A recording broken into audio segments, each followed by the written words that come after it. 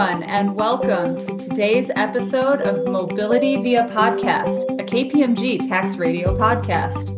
I'm Christine Kaczynski, a partner at KPMG and our Life Science Industry Tax Leader. Joining me today are my colleagues, Shipra Thureja, a Managing Director, and David Mays, a Principal, both in our Global Mobility Tax Practice. Shipra and Dave, thanks so much for joining.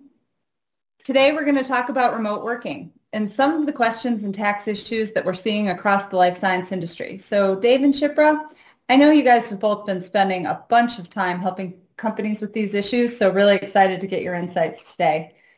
We've seen the headlines about companies encouraging and expecting people to be back in the office, but things are still shifting, especially with the Delta variant, updated CDC guidance.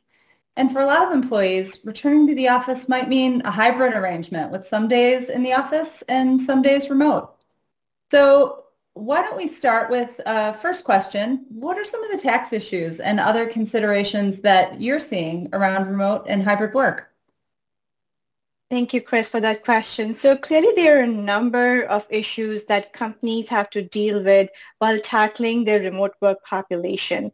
These issues range from individual income tax, state taxes, corporate taxes, transfer pricing matters, employment and payroll taxes, indirect tax and subsidies, as well as a large number of regulatory and licensing issues, including data privacy and cyber. I'm just tired of saying that, but companies have to actually deal with all of those issues.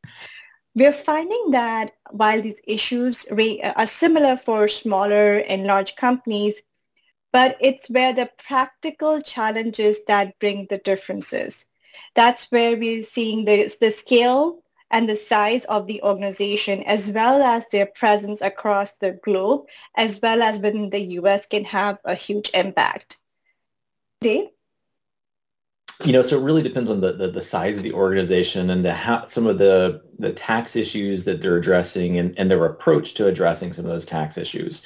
So for a lot of the smaller and mid-size organizations that maybe historically only had a footprint in a certain handful of states, we're finding that as their employees are now distributed across a number of states, they're having to comply with payroll reporting and withholding obligations, with potential state nexus issues, and it's really just increased their compliance obligations beyond what they've experienced historically.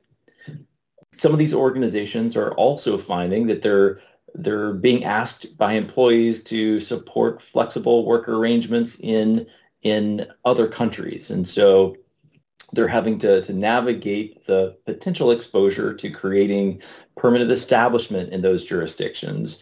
And along with that can come payroll and reporting obligations in countries that they haven't historically had to operationalize. So we're all aware of the existing war for talent, and we see this across life sciences. We see this within our own professional services organization. And because of this, companies are really being forced to lean into increased flexibility to both retain and attract their key employees. So as part of the flexibility, we know that some folks are asking to work remote for long periods of time. And in this industry in particular, it might be easier for companies to be more flexible as it relates to, say, the corporate function versus say the scientists and those supporting scientists in the R&D lab. So how do these considerations factor in when setting policy and the associated guidelines? That's a great question, Chris. One of the things that we've seen as organizations are trying to develop their flexible work policies is they're really starting with, one, defining what flexibility means to them.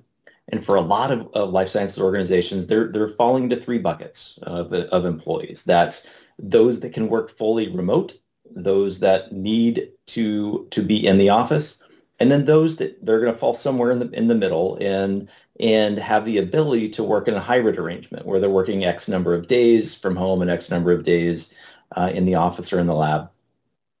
Once organizations have kind of defined what that what those categories of flexibility mean to them, then they're looking to apply that to the different subsets of their population. So they're identifying job families and roles that fit into each one of those categories. And then they develop that and build that into their policy. So there's kind of clear expectation and delineation amongst their workforce. I'll say the pendulum is continuing to swing as organizations are trying to figure out how flexible they're going to be both today and in the future, and that has still has still been shifting quite a bit, I'll say, partly as a result of delays in returning to the office because of Delta, partly because of, as you mentioned, that war for talent, where competing organizations, maybe not necessarily in life sciences, but in other industries completely, we're competing for the same talent. And so that's shifting some of the views on flexibility for our life sciences clients to provide additional work arrangements and additional flexibility to their employees. What has certainly come up as organizations are developing those policies is they're putting clear guardrails in place around who can work flexibly, where they can work from, and for how long. And that helps to mitigate all of the risk issues and the tax issues that Shipra mentioned a little bit earlier. So that's very helpful. And I think, interesting, because the tax department, while setting policy is helpful, without having hard and fast rules, it's very difficult to administer. I know one of the folks that I talked to within the industry talked about the fact that they get between 5 and 15 calls a day dealing with the policy and the guardrails, and trying to interpret what that means to different situations. So from a practical perspective, certainly see this creating a lot of challenges. So with that, what else are we seeing in the market in terms of companies reacting to this situation, and some things that folks should be aware of? Chris, that's an excellent question, because we talk to a broad spectrum of clients, all sizes, all industries, and we are finding, while the issues are common, there is no one size that fits all. There is no one way that you can kind of approach this problem and solve for everybody. It's really dependent on the organization, on their culture, the way they manage their people, the way they manage their operations. But if we were to put a framework around how you go about addressing remote work issues, it can be viewed from 3 lenses. One, looking at from a people perspective. Who are our people? What kind of job do they do? Where do they want to do it from? And where is it possible for them to do it from? Second is from a policy point of view. What is it that we want our company policy to be? How do we define flexibility? What does hybrid mean for us? How does that impact somebody's compensation? What does expense policies look like, etc.? And how would we support, say, remote work equipment amongst other items that comes in the policy development that then very keenly aligned to, the tax point of view, the HR point of view, as well as the operations. To bring the people and the policy application together is the glue, which is the technology that we are finding. Technology really is at the helm of things, which is helping companies operationalize all the policies that they are putting together. Earlier, we would find that cross-border working arrangements were limited to a handful of employees in the company. Now it's pervasive. It's in the entire organization, and companies need that technology that is scalable and will sustain the operations on a grander scale than it was previously. So we are finding technology applications really being at the front end of solving this key problem today. That's right, Shipper. And what we're hearing from our clients is they're looking to leverage the investments they've made in the technology infrastructure around their HRIS systems, payroll, some of their low-code workflow tools and service management tools to help them solve the remote work challenges.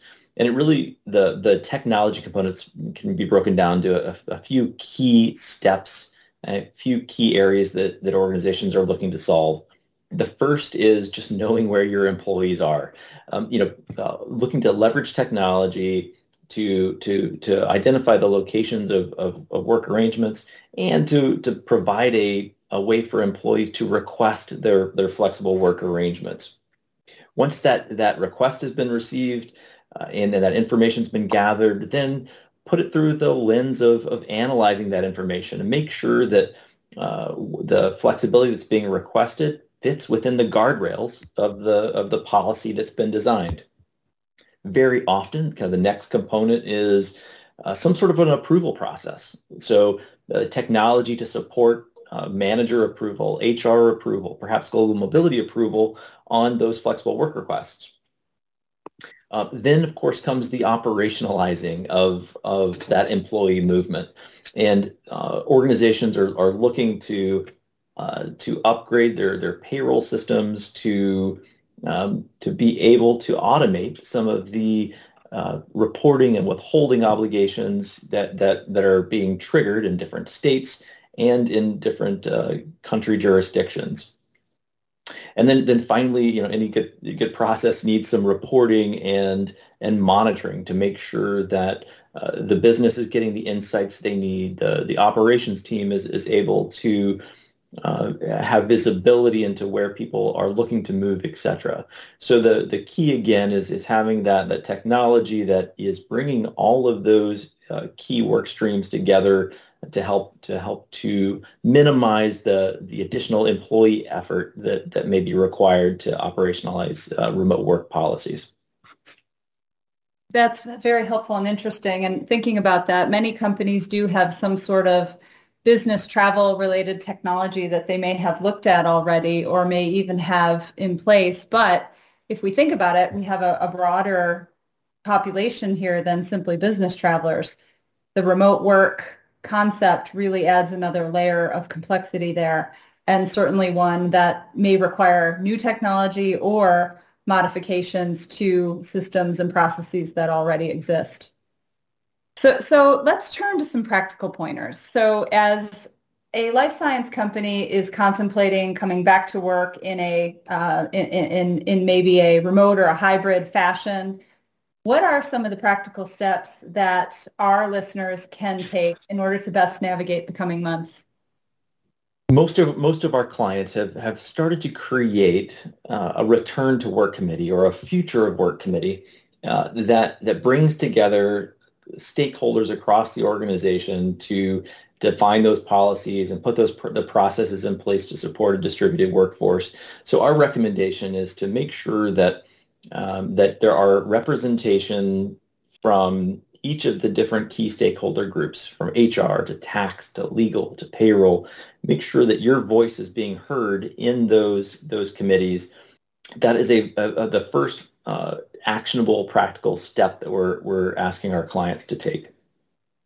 And on top of that, so once you have the working group and the steering committee set up for your future of work, and then you take that forward and start to look at the inventory of where your people are. What are the current gaps in policies that may exist, as well as what processes and systems you might need? So it's really, like Dave said, it's a cross-functional effort from understanding what you want your philosophy to be, and then going on to how do you operationalize it, working in tandem with the cross-section of functional stakeholders. That sounds like really good practical advice. Dave and Shipra, thanks so much for sharing your insights today. This was a great discussion, super helpful to have you take us through these topics. And to our audience, thanks so much for joining us. This is Christine Kaczynski, and on behalf of KPMG's Life Sciences Tax Practice, we very much look forward to talking again soon. Join us again next month for our next installment of Mobility via Podcast. And in the meantime, you can check out our previous podcasts or connect with us directly via email at us-taxwatch@kpmg.com. Thank you again for listening. Have a great day.